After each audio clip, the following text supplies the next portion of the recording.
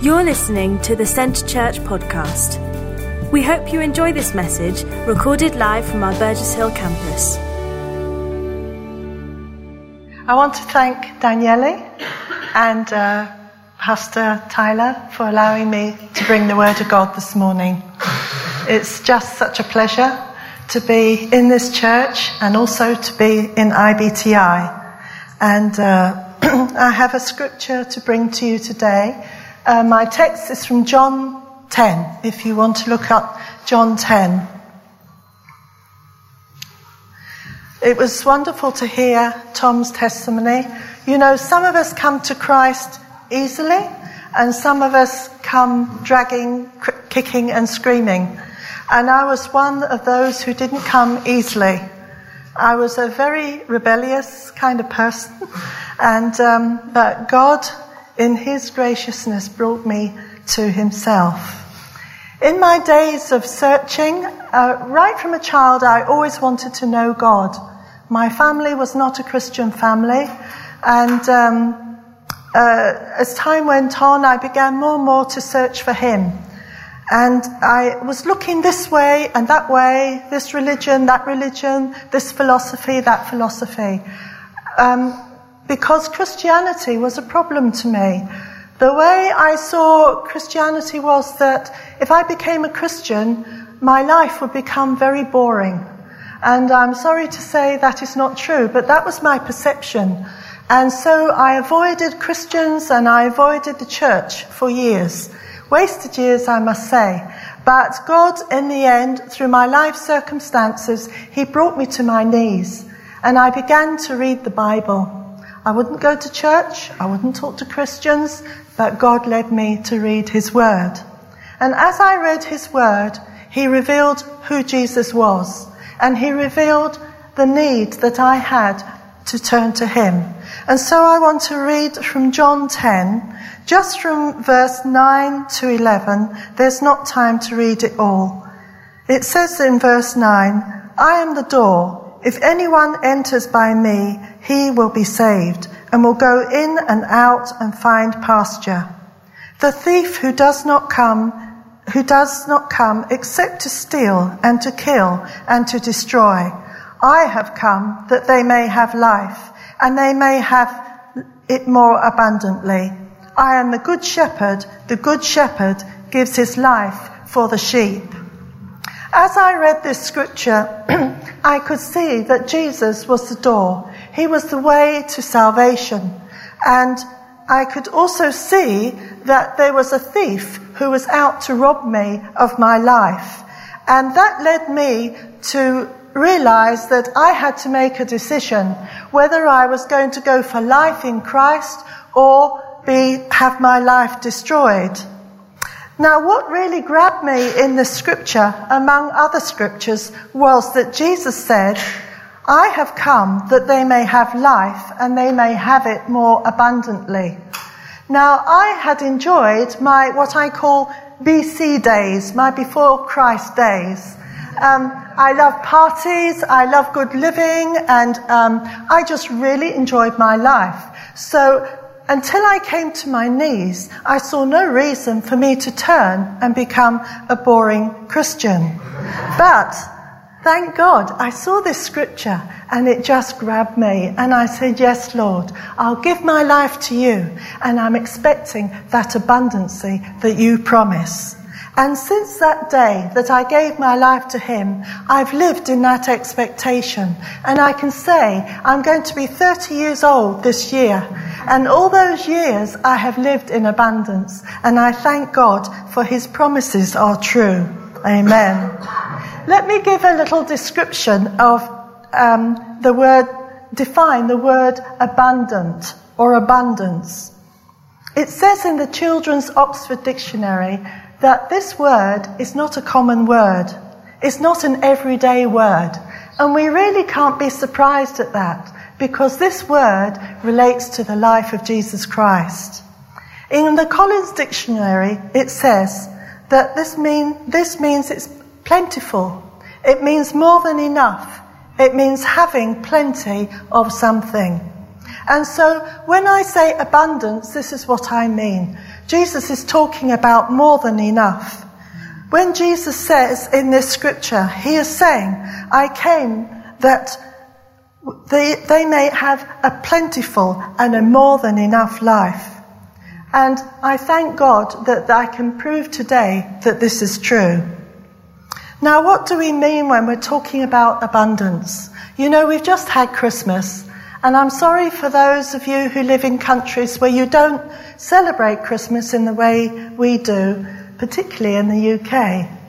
I must say I had a wonderful Christmas. I was with my family down in Cornwall. We had so much food we could hardly fit it on the table.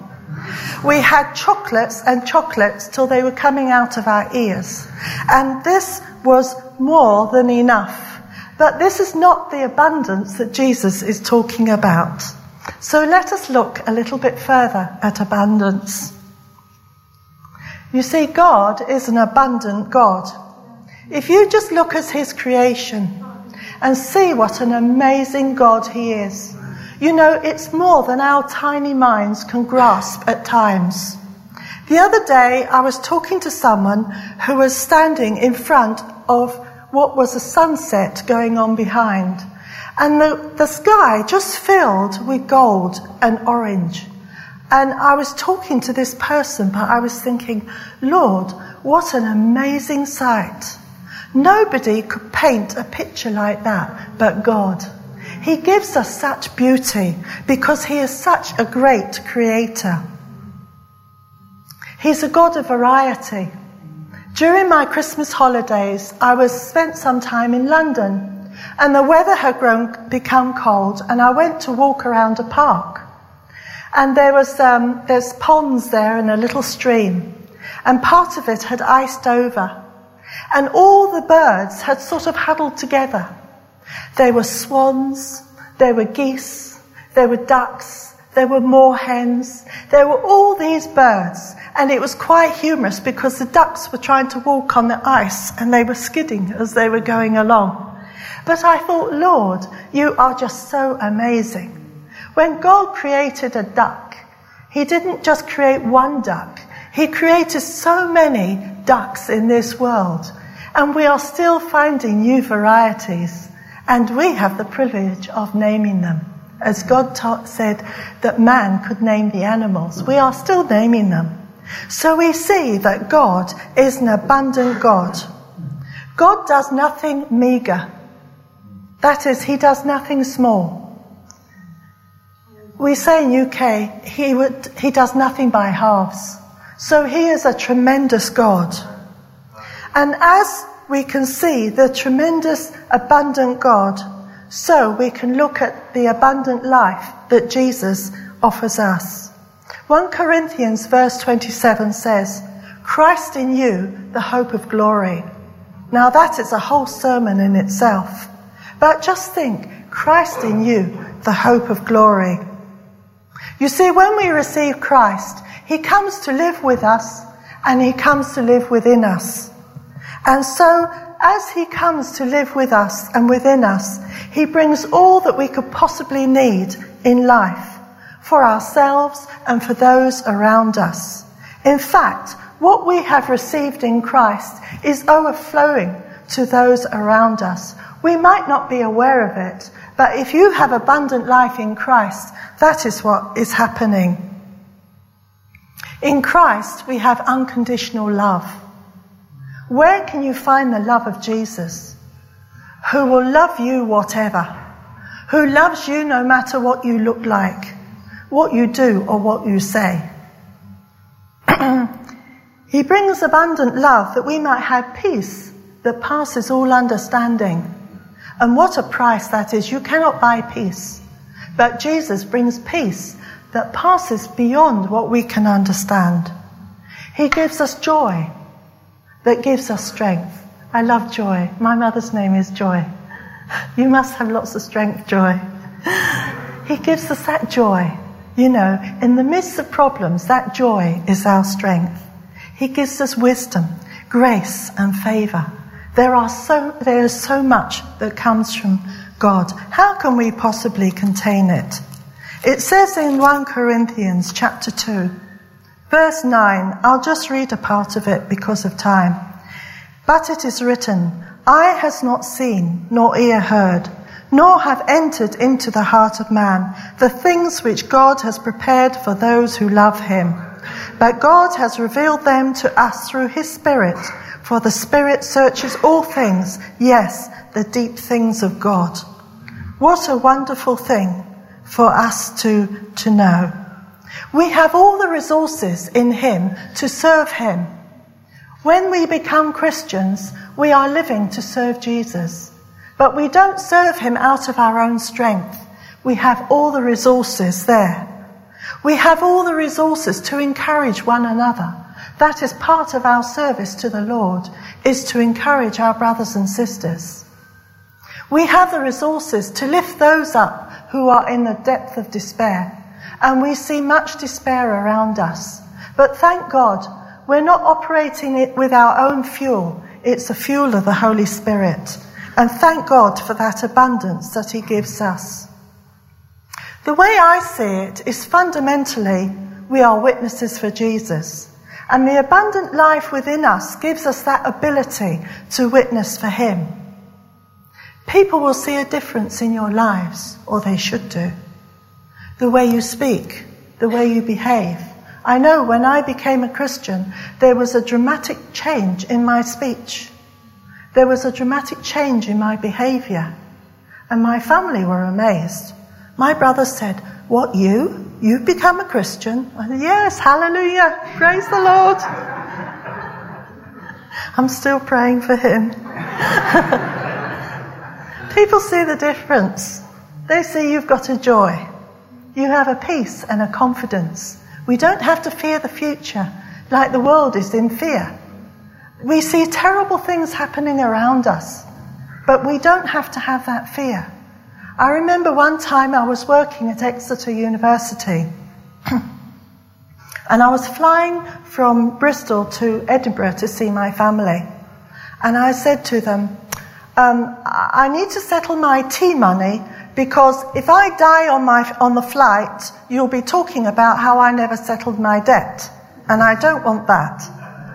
And I didn't know that one of the girls in the office had an absolute fear of flying. In fact, she didn't go on holiday the places she wanted to go because of the fear of flying. And she took up what I said, and I had an opportunity to witness to her and tell her, if I die on that flight, I'm going to be with Jesus, and it's better than being here. And I don't think she's ever forgotten that witness to her. In your secular work, you have such an opportunity to be a witness for the Lord. And in some respects, I do miss that, being in a Christian environment. I worked in council tax benefits once, and that place was like World War III. The atmosphere in that place you could cut with a knife. But I wasn't aware of it. But a girl said to me one day, why are you always smiling? And I said, well, I suppose I've got something to smile about. And I went on to tell her about my faith in Christ. You see, with the abundance of life within us, we are witnesses for Jesus. Our homes have lovely atmospheres. We get used to the lovely environment. IBTI, we live in this godly environment, and we can become over-familiar with it. But when people come, they are touched. They can sense the presence of God in the place. In our homes, I've had non-Christians come and stay with me, and they say, there's a lovely atmosphere in your home. And whatever they say about me, I can say, it's not me, it's Jesus. And that is my witness for him. As a witness, you may be accepted, you may be rejected, you may be tolerated. This is what we go through as Christians. But if you're rejected, don't take it personally, because we are the fragrance of Christ wherever we go. There is a smell about us. Some people like the smell and some people don't. but they will never forget you. You may think you were just passing by in their lives, but they will always remember that you were a Christian. And at some point or other, you'll come back to their remembrance. I've just been to be with my family at Christmas, and I come from the West Country. And the West Country, for students, it's right down south in England. And whenever I go, I'm always reminded of John Wesley. I don't know if you learn about him in your studies. Talk about abundance. That man, John Wesley, and his brother. You know, he rode around on a horse in the most terrible weathers in Cornwall, and he preached the gospel everywhere he went. He would be stoned out of villages, but he would sit on his horse at the top of the village and preach the gospel. And through him, God brought revival to Cornwall and to parts of Devon. And you can see chapels in the middle of nowhere, just a little Methodist chapel. And I think, wow, it must have been amazing to live in those times.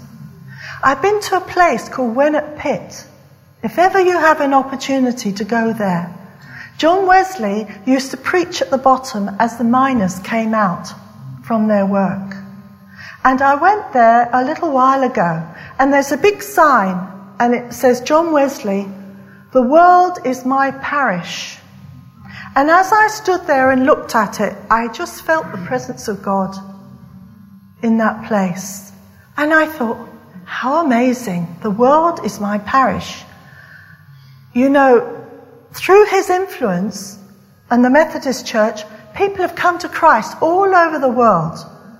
So in a sense, the world was his parish, but he never actually went to those places. He went to the States. I don't know if he went to Europe, but he's never been to Africa. He's never been to China. And yet, it became his parish. Because of the abundant life in him, he went thousands of miles. I read that he rode 250,000 miles on his horse. Talk about saddle sore, hey? But it was that abundant life that drove him. And we as Christians, we are driven by the abundant life within us. You know, they talk about, oh, that person's driven. To be driven in the wrong sense is not a good thing. But John Wesley was surely driven by the abundance of life within him. And what an influence he had. Him and his brother, they wrote over 6,500 hymns. And many of them are sung today. And I was in a funeral once abroad in a poor country. I won't say where, but it was a funeral in a Methodist church, and they were singing these Methodist hymns and the exuberance of God in these people. And I thought, thank God for that man, John Wesley. How amazing. And you know, we in us British people, we can become depressed about the state of our nation, but we should remember the inheritance that we have. And if God did it once, he can do it again. And we believe that he is going to do it again in one way or another. You know, John Wesley, he never had a mobile phone. He never had a laptop, and he didn't have an iPad. And yet, look at the influence that he made in that place. So thank God for that. In fact, there's a funny story. My sister lives in a little hamlet, and there's a Methodist church that's become a house. And her church were going to baptize some people in the stream. And the guy who bought it and turned it into a house, he came out and he said, "That's my land, that's my land." So my sister said, "Oh no, it's not. This is where we come to baptize people, and it's common land, and we're allowed to do it." So he went marching off to the council to find that they were right. That is established. That stream is for baptizing people. Hallelujah. Right. Now, let me say that abundant life is nothing to do with your comfort zone. Okay? Abundant life is not to do with nice, comfortable leather armchairs or luxury cars, as much as we like them.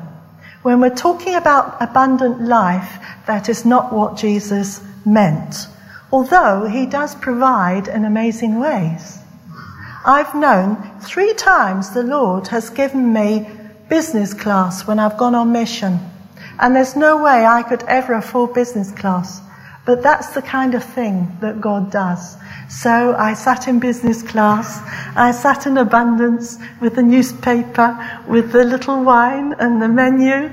Anyway, that was God treating me. But that is not a life, that is not my expectation of abundant life in Christ. Sometimes we are so preoccupied with our comfort that we will not do what God expects us to do. I think the directors of IBTI will excuse me for saying this, that IBTI, it has its comforts, but it also has its discomforts. And,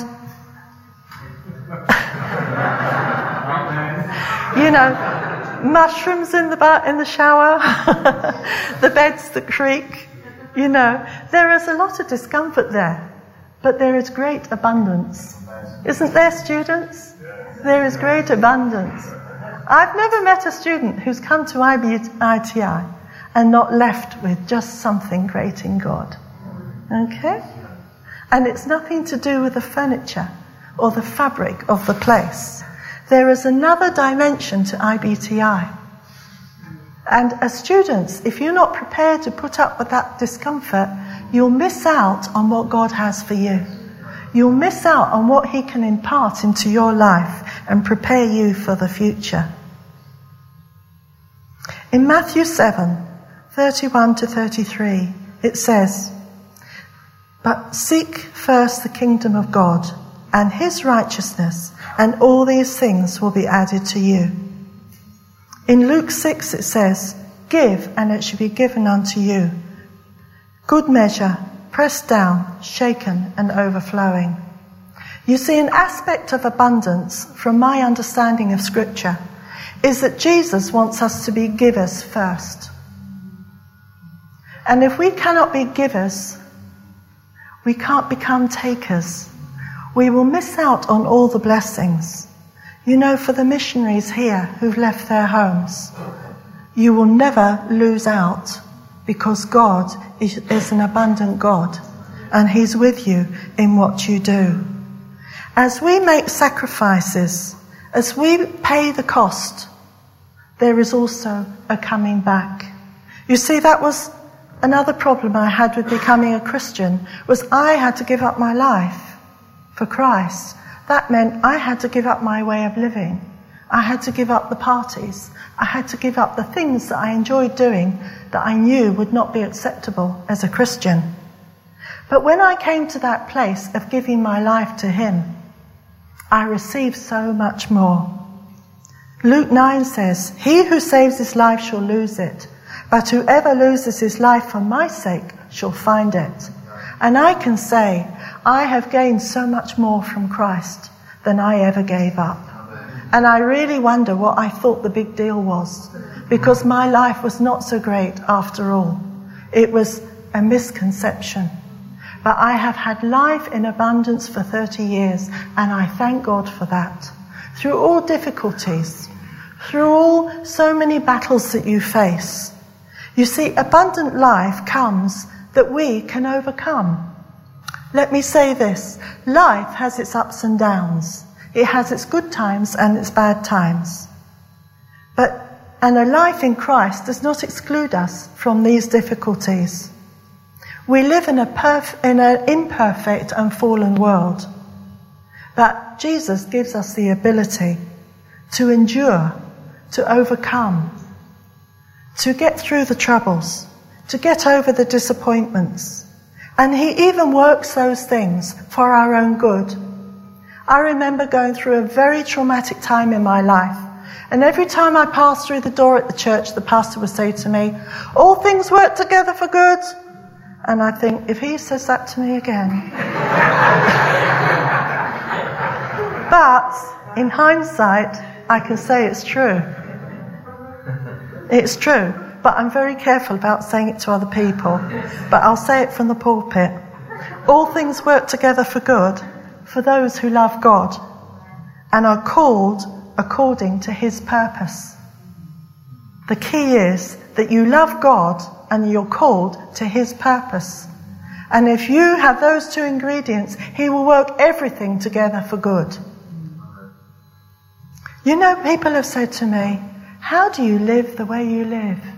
And I say, it's Jesus. It's nothing about me. You know, it's Jesus. Tragedy and defeat can be very different from God's perspective. When the disciples saw Jesus die on the cross, they thought it was defeat, utter defeat. But in fact, it was victory, because he rose from the dead and he made a way to heaven for us all. Hallelujah. John 16:33 says, Jesus was predicting his death to the disciples, and he said to them, "These things I have told you, that you may have peace. In the world you will have tribulation, but be of good cheer, I have overcome the world." And I just love that scripture. Be of good cheer. If I wake up in the morning and I look at the grey skies and I feel a bit dismal, I say, be of good cheer. Jesus has overcome the world. The sun is shining in heaven. Hallelujah. Now, if we look at this scripture again, verse 10, it talks about Jesus, and then it talks about the thief. He does not come except to steal, to kill, and to destroy. And so we can see there's a contrast between life and death in this scripture. As believers, we know that Jesus has saved us from destruction. He's given us a life that is more than enough. But if you're feeling beaten down today, if circumstances have got the better of you, if you have the winter blues, sometimes people get the winter blues in January and February, you can know the scripture today. If you're not a Christian, if you've never given your life to Christ, but you want the abundant life that is spoken about in this scripture, you can come for prayer today. You can believe the word of God, for God's journey for you is abundant life. This year, 2015, you know, we've said goodbye to 2014 and we have a new page before God. Let's lift our hearts in faith. Let's have an expectation from him and see what God will do this year. In our own lives, in the life of IBTI, in the life of the church here, God is an abundant God and nothing is impossible with him. So let's not limit ourselves. Let's not limit God to what our own understanding, but look at his creation. Look at your testimonies and see what God can do. I'll leave you now with a last scripture. It's from Ephesians 3, verse 20.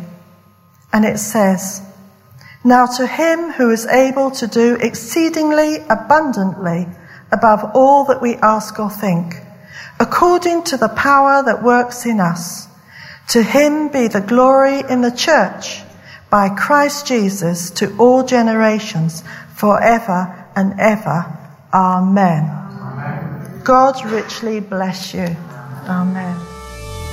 Thank you for listening to this week's podcast at Centre Church. One church passionately loving God and people in Burgess Hill and Brighton. To get the latest news or for any other information, check out our website at www.centrechurch.uk.